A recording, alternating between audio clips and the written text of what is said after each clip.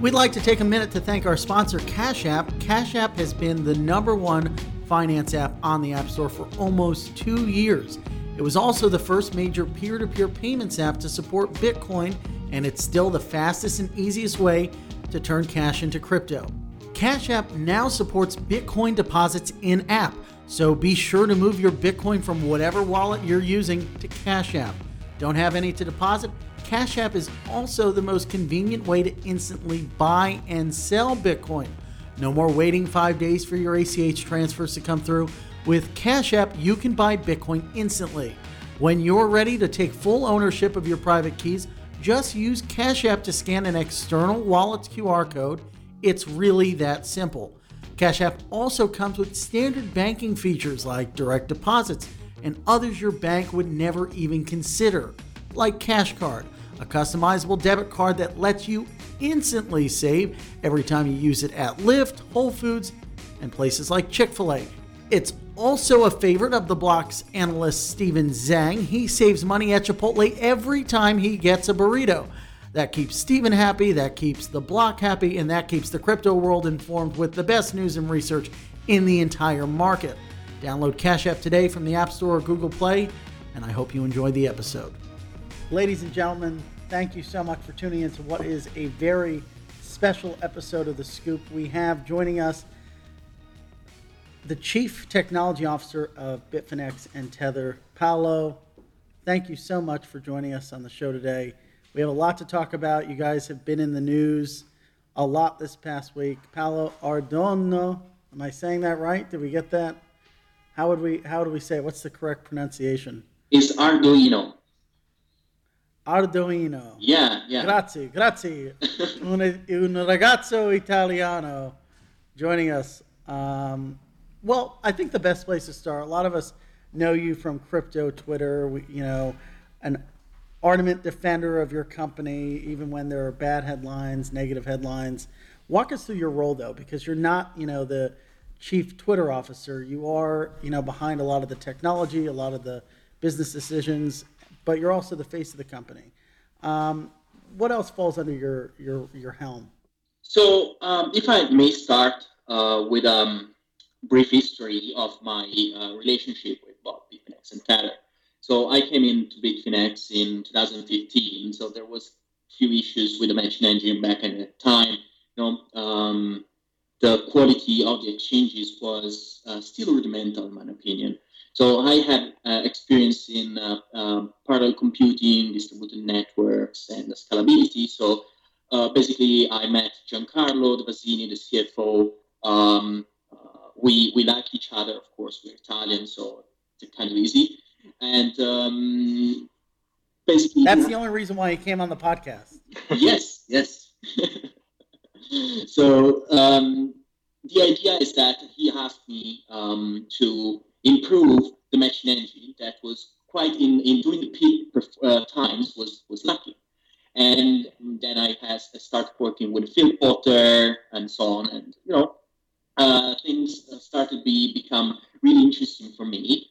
And after a while that I was working there, the matching engine was able to do 1,000 times the number of orders per second that was doing when I came on board. So basically, until the hack in 2016, I was the guy behind the matching engine and the new WebSocket APIs. If you think that till late 2015, Bitfinex had only was refreshing the books, and most of the exchanges were refreshing the books only every 30 seconds via REST APIs.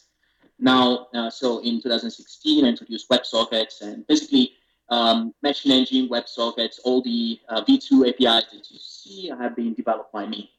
So far, I'm being still the main maintainer of all the core infrastructure in Bitfinex when it comes to development. So developing the core tools, the core microservices, the matching engine, almost the entire derivatives platform that we are offering has been developed by me with the help of testers and, of course, risk management. But when it comes to code, I prefer to take on really risky tasks myself. Yeah, I mean, lately I'm being more involved in on Twitter because I believe that unfortunately seems like if you are a shy person or a shy company and you don't say too many things publicly, then it means that you have something to hide. So I was basically I decided to enter in the battlefield on Twitter and trying to defend the good work that both companies I work for are doing. Great. Larry's kicking me virtually from thousands of miles away in Germany.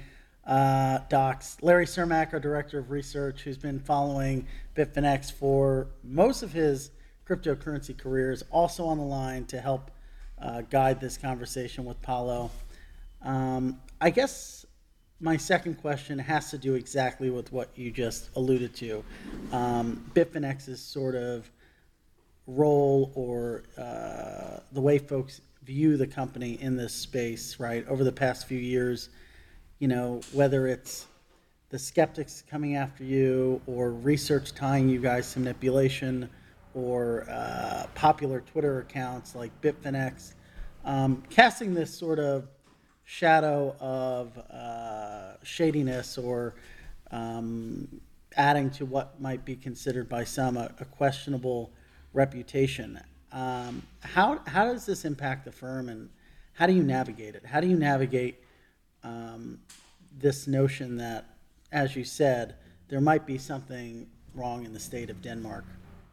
So I think that one interesting fact, if I can start with that, is that you would imagine that when there are these troubles, I'm talking about the New York Attorney General or the class action, or when you share with your teams that we have a problem with crypto capital about $850 million.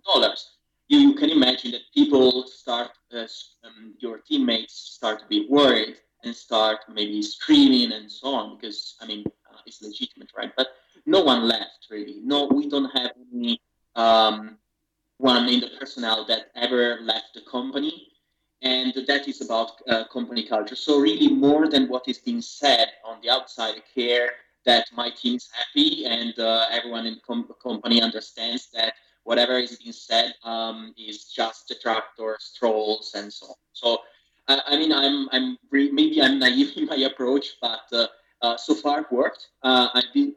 I've been spending a lot of time in the internal company culture and growing that. I mean, we are an army of basically Spartans in this world compared to the size of the other teams. So, of course, then it's not easy to navigate on a daily basis where you get kicked continuously and the good things that you do, all the good work that you did in the past as well is diminished. But so you can see that a lot of people are appreciating our new approach to transparency, to visibility, to being more public, and that's also really good to see. Um, we discussed with after the hack in 2016, we had quite few shareholders that converted the BFX tokens in equity. So we have few shareholders that suggested us, that pushed us to become better in uh, in um, in PR marketing. So far, uh, keep in mind that we didn't have any marketing team and PR team since till basically this August 2019, because we were so focused in coding all day long. We didn't. I mean, we are a test first company, and we didn't have anything about it like that. Now we just hired the first two PR experts and the first two marketing experts. And you can see the change in the last month and a half where we started to publish more things. Also, we were able to accelerate on the number of projects that we were able to deliver thanks to thanks to uh,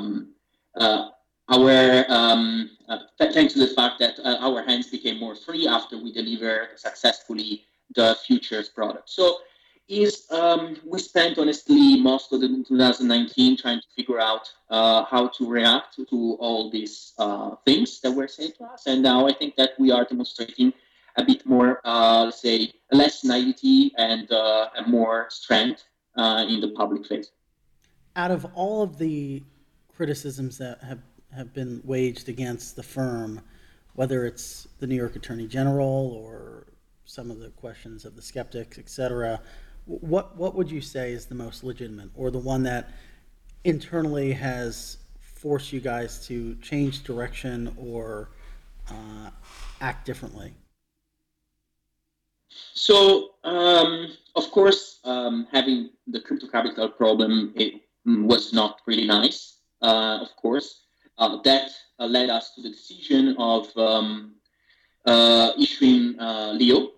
We didn't have any interest in issuing Leo because the company was so profitable that we didn't need any money. We were so in the company, no one takes a first class flight, even if it's 12 hours. We are all cheap guys. We don't like fancy stuff. So you can see how a company like us would not raise money if not necessary. So we basically, at that time, was kind of we were forced to issue a Leo. Someone says, well, Leo was in the plans since a while, but that is not true. We just basically decided to issue that company token, and we got support by a lot of people that believed in our roadmap, in our white paper, and eventually in 10 days we raised $1 billion. And we at some point, Pretty crazy. yes, I was slapping my face because I say, well, this is not real. I'm dreaming. And eventually it's crazy. But there are different reasons why that happened. I believe is that um, different companies and individuals in our space that really care about our industry and know us since basically 2013, 2014, knew that we know that we are good guys, and basically they know that what is happening to us is also the way it has been presented publicly was a way to take us basically down and create more craziness. There are some companies in the space that struggle to raise, way smaller sums. Circle was having issues this year raising way less than you guys raised, and then you guys came in and raised $1 billion in less than 2 weeks. So could you tell us a little bit more about the investor profile of the people that decided to invest, and what do you think led them to commit that much capital that quickly? So the number of investors that invest, that Leo was a private sale. So we had this concept of starting with a private sale. Now, of course, you go, let's say, first to family and friends, and then basically go on a public sale. But we were able to accomplish everything as a private sale. So Leo, so we have a really big variety of investors. I think the total number of investors was less than 100, and they vary from different sizes, from $1 million or to $100 million. Let's say in a single more than $100 million in a single person. And Damn, who's that guy? yeah, That's a good friend. yes, but I can tell you that there are different people that really care about us, and it's so good because you see that people want to really believe in our success long term, and no one would bet that kind of money on a company that is deemed to fail. So if someone really paid or that kind of money, that is a good sign. Well, I think Larry and I would both agree, right, that there are a number of strengths to the company. Traders, for the most part, are not abandoning Tether despite all of the headlines. They find it they find it as a useful on ramp to the cryptocurrency market, helping them with their trading. And the folks we talk to about Bitfinex's liquidity speak very highly of the platform, especially the most professional and high-speed trading groups. They're still working with you guys, but at the same time, the transparency problem has hung over the company to a degree. To an extent, do you think the transparency issue you guys had was your own sort of doing? Okay, I think that, well, you make a good point in the sense that, well, it touches what I was saying before, that, of course, we have been, I mean, someone can call it non-transparent, but I mean, I can call it basically focusing on our own work and not sharing information. Being private companies, we didn't feel the need, in a naive way, to share more information that more information that what we were obliged. Also, again, we didn't have any PR marketing teams whatsoever in the other two companies. Right now, what we decided to do is to go fully transparent and say, okay, fine. People want transparency. Let's trying to change the game.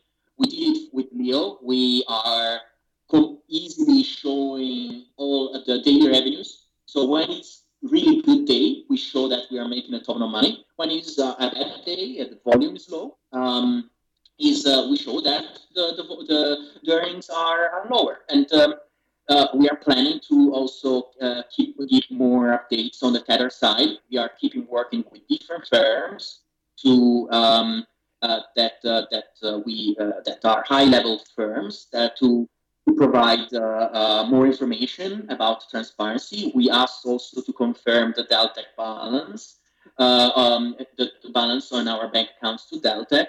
And so, yeah, there are so many things that we are doing. There are a lot of things that we should be doing more, and I'm not excusing that we will be doing them as well. Of course, you wish you can publish everything at the same time, but it took quite a bit of time. But if I can tell you something that, to make an example, a real case example that I feel, this, let's say, lack of being public diminished our perception to the public opinion, is that people think that our KYC AML program is not up to date or is not good as it should be. But the reality of things is that our CCO, Peter Ward, has been working with BMO for different years. He's super knowledgeable. Him and our CEO, Jean-Louis, go to law enforcement meetings. They teach to law enforcement. We got praised by law enforcement about the fact that our KYC-ML program is more thorough than what a bank would require. Also, we were the first platform to see that servicing U.S. customer could have led into problems. So we decided to move away from U.S. before than anyone else. So, I mean, I think that we had some sort of vision of where this space is going, and we are trying to keep up and do our best. Of course, sometimes there are mistakes. You mentioned this previously a little bit, but Bitfinex is a really lean company. You guys have about 110 or 120 employees, while some larger Asian exchanges have more than 1,000. And you also mentioned that you have quite, your expenses are fairly low for a company of this size and company that generates this much of profit. Could you maybe speak about, if this is a long-term plan as well to stay lean, or do you plan to expand to a lot more employees in the future? So, I mean, we come from. So I think that being lean for a company should be always a focus. You should never. I mean, at least in my opinion, never hire more people than what you really need. As long as you have redundancy in the roles, that's a good thing.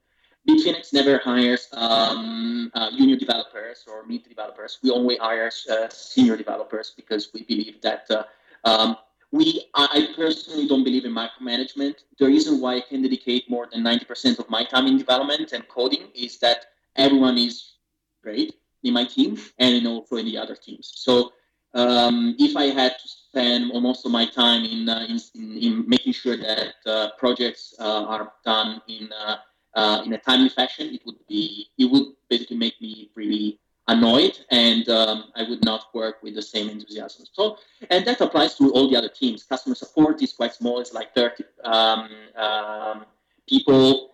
Compliance is 30 as well. The development team is 30. So, legal team is 5 or 6. So, everything, and the marketing is 4. So we are definitely just below 130 headcount.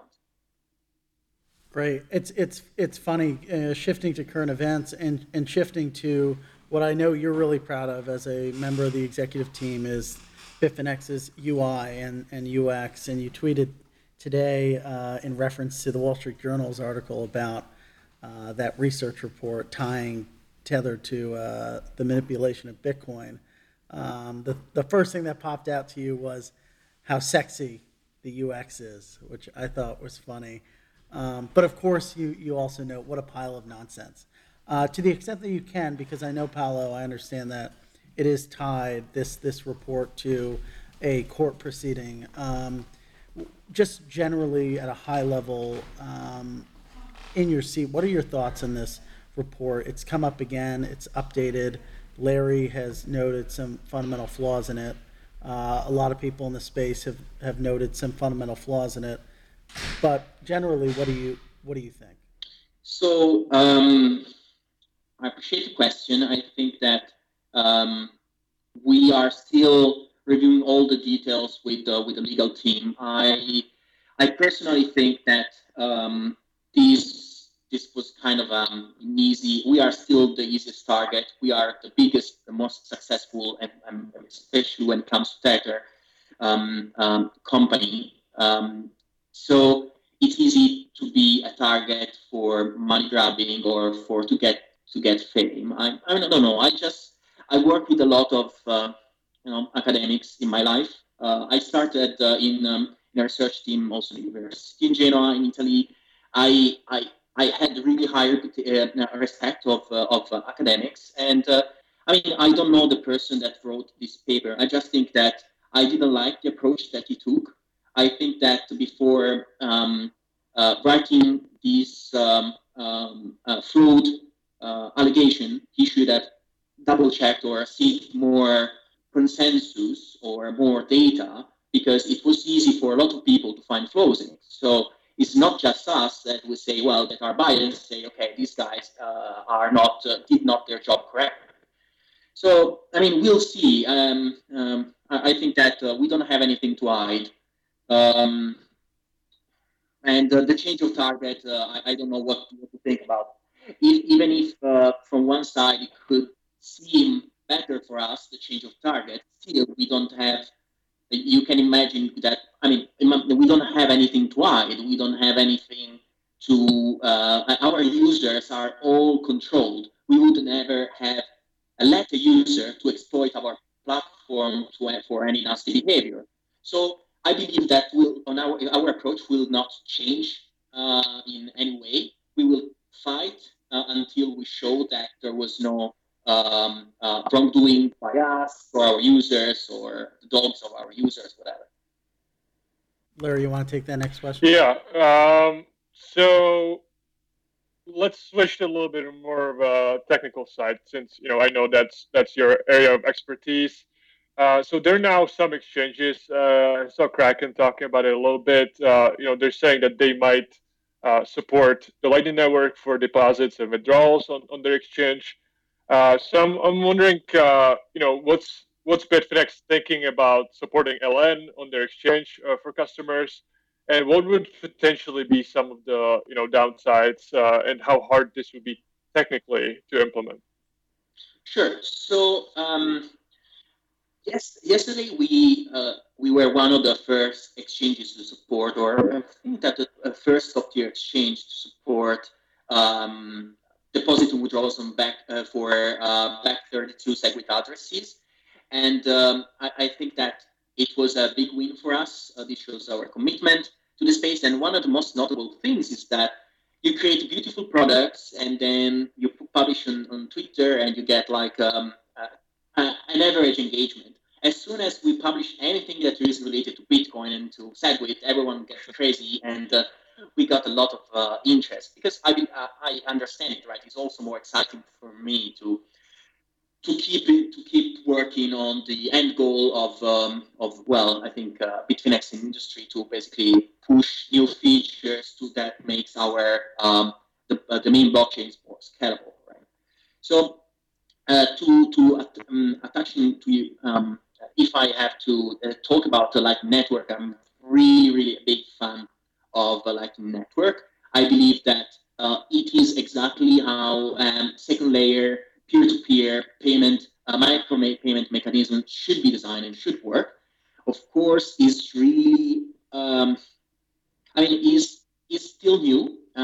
People complain that is still new since quite some time now.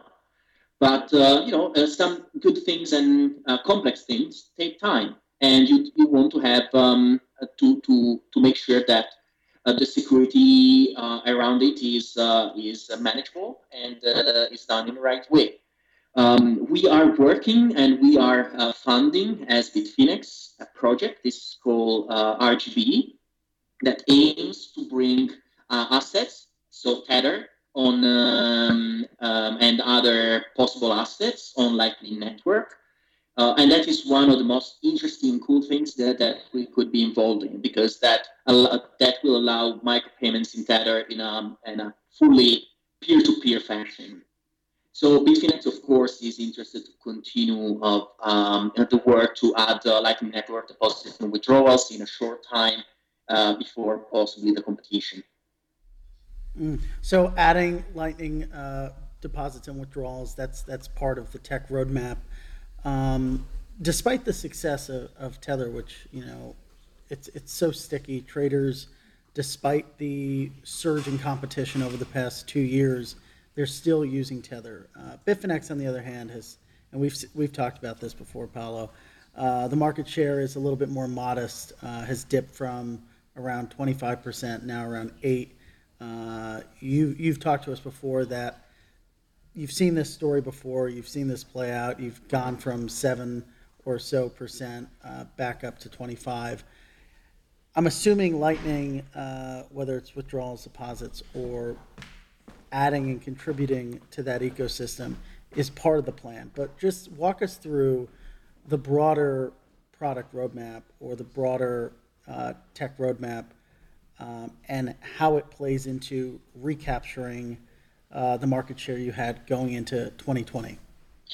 Yeah, thank you for the question. So that is really my specialty, because basically I'm leading the team that basically developed all the new features and the roadmap. So in the roadmap, I can reference also to our white paper. We talk about different things, right? Well, the first one has been deployed and is derivatives/futures with let's say a different company called iFinex Financial Services, and that was done. That was a big project. It required a few months of full-time development with basically seeing anything else in the world from me and a few other people in the team. But now the product and the matching engine is ready for perpetual swaps. That's what we delivered. We are working on legal compliant basket futures basket perpetual swaps, also standard futures with standard delivery, legal compliant options. I think that everything will be still Tether based. I see that some other competitor is now rolling out the Tether-based perpetual swaps and the futures market. That is a really big win as well for us, because it gives more trust, more spread to Tether even further. And these are our goal is to launch options in Q1 2020. We are working with external market makers to ensure that there will be good liquidity. Then, one thing that I really like in our space is the concept of a circular economy. So we will be working with a big and well-known partner that provides gift cards and accept the acquire of gift cards with the cryptocurrencies to integrate them in Bitfinex to create the proper a proper ecosystem where people can use their cryptocurrencies in order to buy things from I don't know, Amazon or other places, because it's important that people can see the further value of having cryptocurrencies rather than just trading back and forth between Bitcoin and USD or whatever. So yeah, I think that will show our commitment or trying and will show that we are seeking to diversify our business lines and product lines. Another really important thing on the Bitfinex side that was mentioned in the white paper is our interest in opening to prediction markets. In the white paper was named as Bitfinex. We are probably now trying to narrow down the scope of the project, but to make it sooner rather than later. We were thinking late 2020, it will be much faster, our approach to this.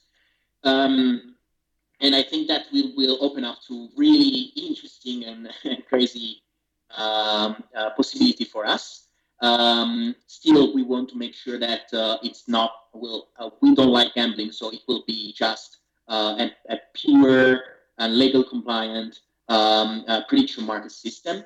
We showed our capabilities with our CST system, that was the chain split token system that we used in the past to predict or to have a price prediction mechanism for the certain Bitcoin related blockchain events, like the Bitcoin Gold are fork and things like that. So we will use similar mechanism, and we will of course leave only the use to verified customers. We want to make sure that everyone is protected well. Then on the Tether side, we are working hard to deliver, I think, one of the most interesting and beautiful products that is Tether Gold. Tether Gold is same as Tether USDT, but gold backed. Interesting. So you guys are, I mean, this is really interesting stuff. Whether it's options, the perpetual swaps platform, a gift card prediction market, all new frontier for Bitfinex, but each is competitive in its own respect. Each of those markets has a number of different participants working in those respective spaces. We obviously can't talk about all of them on this episode, but if we were to just focus on the perpetual swap platform, which is already up and running, when you look at the competition, you have BitMEX, right? The major giant that kind of really pioneered that financial product, and there are several others. Kraken is another example. Binance has launched their own derivatives platform. How do you stand out in such a crowded market? What can you do with that product that makes it differentiated from others and will draw people to your venue? Sure. First of all, I think that I said something today on Twitter about it. We are our approach is more difficult than our competition. So in order to trade futures on Bitfinex, you have to be verified. And we are excluding, of course, also certain jurisdictions like Canada and a few others, because we believe that we want to be really protective of our users. We want also to be prepared when it is clear that regulators are looking at this space more thoroughly. So it's easier and better to have started the product in 2019 as a verified only product rather than anyone can join product. I of course support our decision. I mean, unverified users. I like the fact that there is freedom of between our users, but I need to also be aware that there is more regulation pressure, and offering a fully verified product is the right choice long term. There is no other way around, in my opinion. Either in 2 years, the regulation will be even more complete. So it is if you are going to out and seeking a license for or whatever for other products that you want to add to your line, if you showed that as soon as you launch the new product, you took the right steps, it is easier to be introduced and talk to regulators. So that is our approach. I think it makes things harder for us, and of course the volume of is not as nice as it would be on the perpetual swaps, but it will grow over time. More market makers are now working to add the support of our futures and perpetual swaps offering their APIs. So yeah, I mean, we are not in a rush. We have plenty of other products in the meantime to launch, and the full ecosystem will drive users from and interest from one product to another. Interesting. Going back to the main exchange venue, right? What Bitfinex is often known for is its liquidity. And I think what's missed sometimes is the difference between liquidity and volume. They're not necessarily the same thing. Speak to why Bitfinex has been able to achieve this level of liquidity, and how do you maintain that? So I think that we been having started so back in time. We have a lot of aficionados to Bitfinex. I mean, everyone loves the slickness of our interface, our APIs. They are, if you are have a server nearby to our data centers, is crazy fast.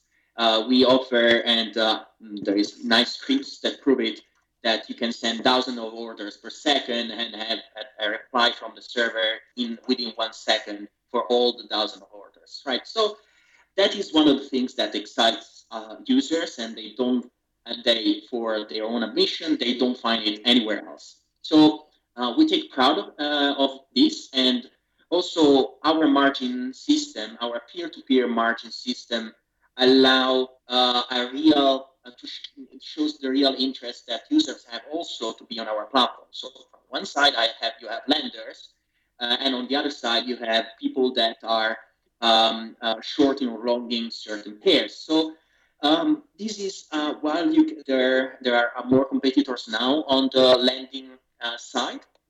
I think that the peer-to-peer lending is the way to go, because it shows really the real interest, the real appetite for the users to lend, the real rates in the market. So I think that that also gives to our users a better understanding and knowledge of where the market might go or not. Also, as this goes with along the lines of what I said for Leo, big traders are want to stay stick with us. They trust us. Whatever happens, they trusted us in the past. They still trust us. And they saw our recovery now twice, after the 2016 hack and after Leo. So, I mean, there is no other exchange that has this history of resilience, or this history of being able to manage really difficult situations. So I can see why traders want to stay stick with us. Of course, also, I want to note that, I mean, I like, one thing that I really like about our volume is that when the market is low, we do really low volumes. But as soon as there is a price spike, basically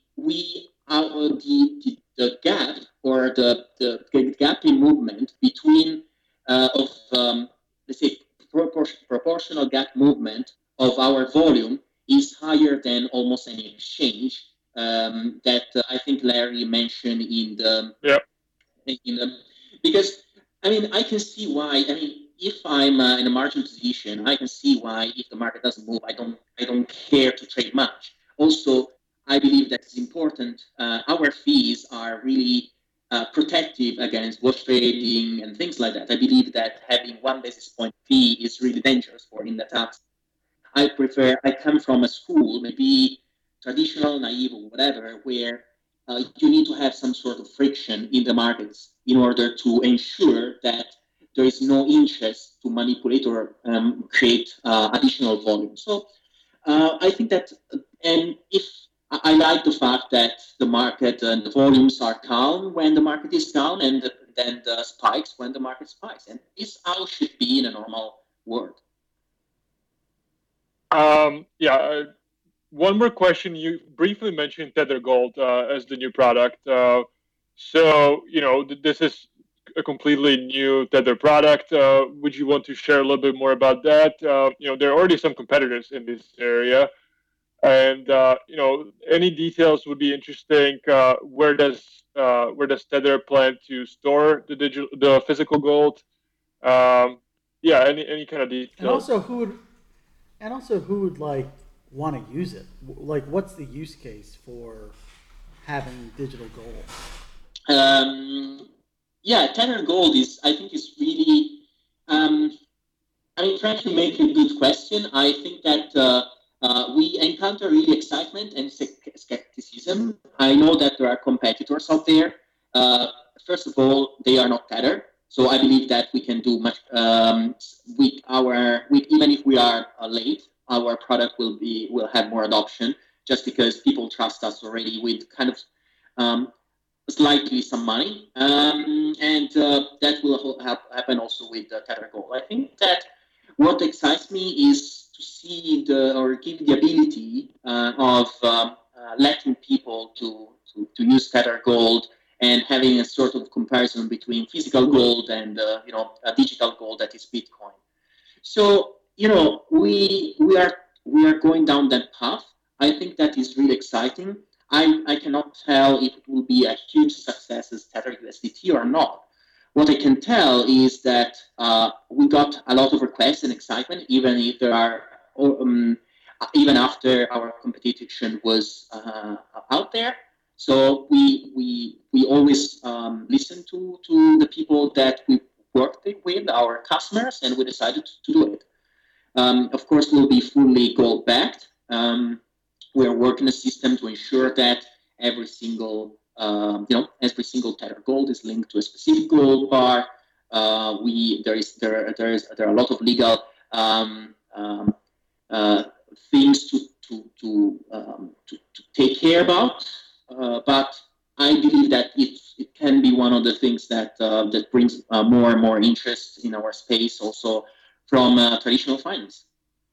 And there are currently more Tether variations, right? There's also Euro, there's CNY, and they haven't been getting as much traction as the USD pair. So could you maybe speak a little bit about why you think that is? Yeah, I think that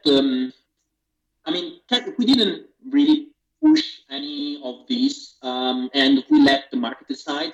So if you think that Tether was traded in 2014, it took really 3 years to the Tether USDT to get some traction.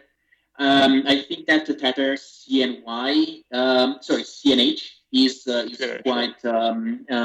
quite new, and we did it just for we were asked from our customers to do it because they want to have potentially a way to hedge themselves from the FX risk.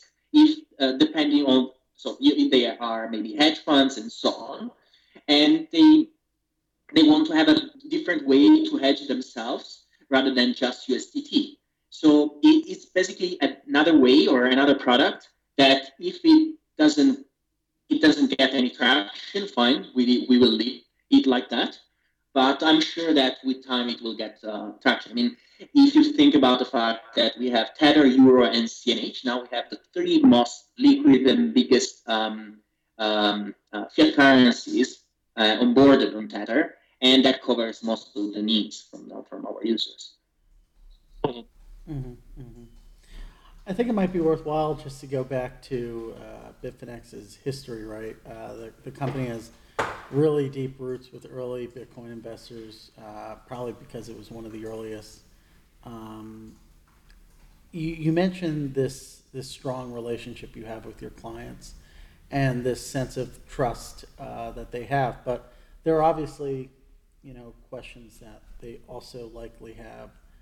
Um, and I was just curious about how you guys might be addressing them, specifically something like, with crypto capital. Does it matter at this point if that money, if you get that money back, and do you expect to get it back? And broadly to the first part of the question, do your clients care that much about what's going on there?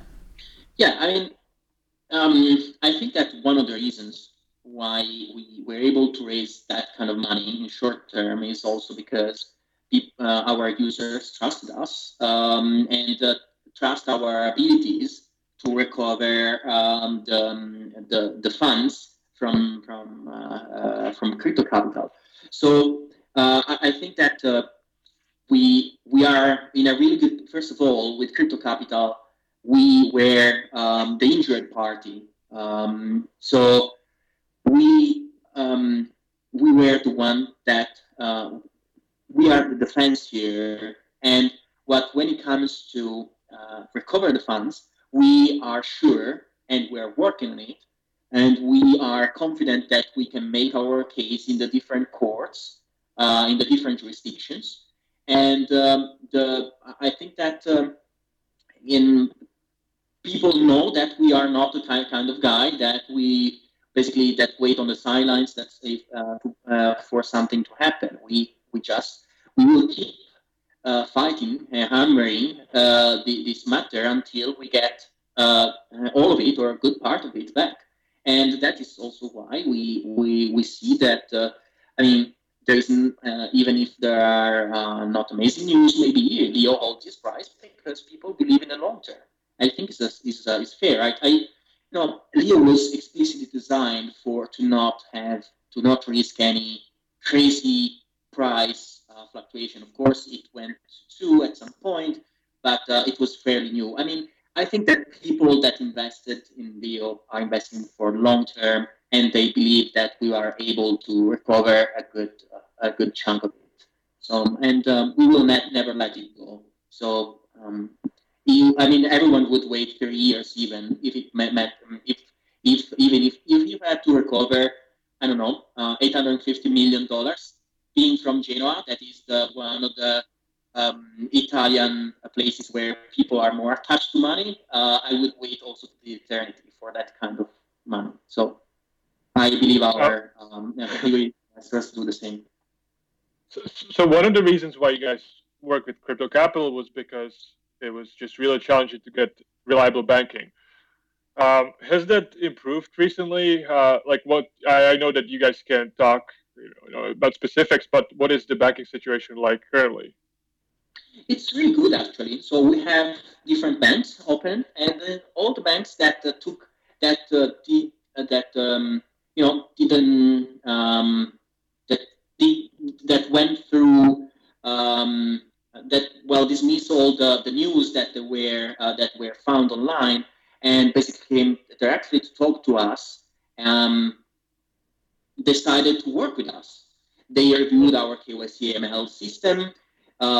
Again, also they said that it's even more painful than theirs. So, everyone, all these banks that now we are working with, and I mean, the one example is that I believe is the second bank by dimension in Bahamas. I mean, all these banks are willing to work with us and don't have any problem. We are in constant talk. They requested all our manuals for KYCML. They they have direct contact with any one of us, and they are more than happy to do business with us. So I think that there is some mismatch of the picture that is being painted and what really the companies that work with us will find eventually. How come you don't live in Italy? So because basically I spent some years in London to work first with my startup that created a cluster, um, and then basically I decided, well, let's try to travel a bit. Since Italy, I basically spent almost all my life in Italy. I said, well, why not try Switzerland? It's beautiful. There are lakes, mountains, and I spent 16 hours per day on a laptop, so I just can enjoy some nature outside of the window. So in Switzerland, It's like Larry. Yeah, it's just like me. Yeah, So, it's Germany. so I'm curious. You say that you work most of your time, but what do you like to do outside of work? If you do anything, any hobbies, anything interesting? No, I used to be a guitar player, but the work basically now I'm really terrible at that. I don't have time to do anything. Now I try to do a bit of sport to not get too out of shape, but let's say a couple times per week. Otherwise, basically my wife will kill me. It's just we are almost there, so. Hey, listen, happy wife, happy life, right? That's the motto to live by. I want to be respectful of your time, obviously, and I think that's all I have on my end. We've been going over the hour mark. I think people are going to find a lot of value in not only hearing about the new products that are coming down the pipe, but just you know getting some insights into the thinking around a lot of the issues that are in the headlines. Might not mollify all of the skeptics, but at least provide some context that might be helpful. Larry, do you have any other questions? I was going to ask one question actually. So you guys have historically been very chain agnostic. Can you talk, briefly about why you've taken that stance, as opposed to some other exchanges that are more focused on purely Bitcoin or some other cryptocurrencies? Yeah, I mean, we started with Bitcoin, so it is the first love of everyone in the company. And but we showed support to Ethereum. We also start at Finex. We showed support to EOS with EOS Finex and our involvement as block producers and a lot of other things. Also, with Tether, there are plenty of blockchains that want to integrate Tether, and of course, there are plenty of technical, legal discussions around it. But we are happy to spread our products on as many as many blockchains as possible. I mean, Bitcoin is the first love. Is the for me and for a lot of people in the company is the king. So we try to do our best to continue with that vision. Um, we are funding different projects. So is just basically our belief that is the best designed cryptocurrency so far, and the fact that everything is on a different layer from a pure technical point of view. The fact that there is like network and is so nicely done is, I mean, pure technical from a developer point of view is just beautiful. That's great. No, that's helpful. Yeah, I want to basically to say lastly that I mean we also like to get positive critics, and that's why I'm here with you guys. And we are all aware that we could do better on the community side. So I think that might be interesting to have updates with you in long term. Yeah, absolutely. And you know where to find us. Thank you so much for taking the time, coming on the scoop. We appreciate it, and We'll be in touch. The critics will continue. I'm sure. Trolling, maybe. Yeah, and, but it's all in good welcome. fun. It's we've come such a long way. Just if I can harken back on the Halcyon days of the block for a moment, when there was all that banking, the questions around the banking and hopping around and opening up accounts here and there. There was this level of just, opaqueness around the firm that I think whether it was us or other people kind of added to a level of heightened skepticism. And I think in having conversations like that or like this, it helps just understand things a little bit better. Right. And we appreciate the time and hope you'll come on the scoop again in a few months, and we'll keep in touch. Sure. Thank you very much, Frank. Thank you, Larry. Thanks so much for listening to this episode of The Scoop. We hope you tune in next time, and don't forget to subscribe and favorite wherever you listen to your podcasts. We'd like to take a minute to thank our sponsor, Cash App. Cash App has been the #1 finance app on the App Store for almost 2 years.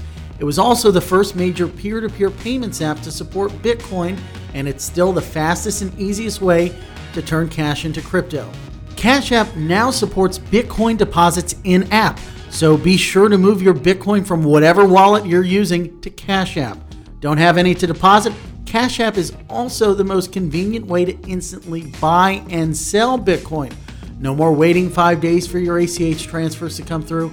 With Cash App, you can buy Bitcoin instantly. When you're ready to take full ownership of your private keys, just use Cash App to scan an external wallet's QR code. It's really that simple. Cash App also comes with standard banking features like direct deposits and others your bank would never even consider, like Cash Card, a customizable debit card that lets you instantly save every time you use it at Lyft, Whole Foods, and places like Chick-fil-A. Download Cash App today from the App Store or Google Play, and I hope you enjoy the episode.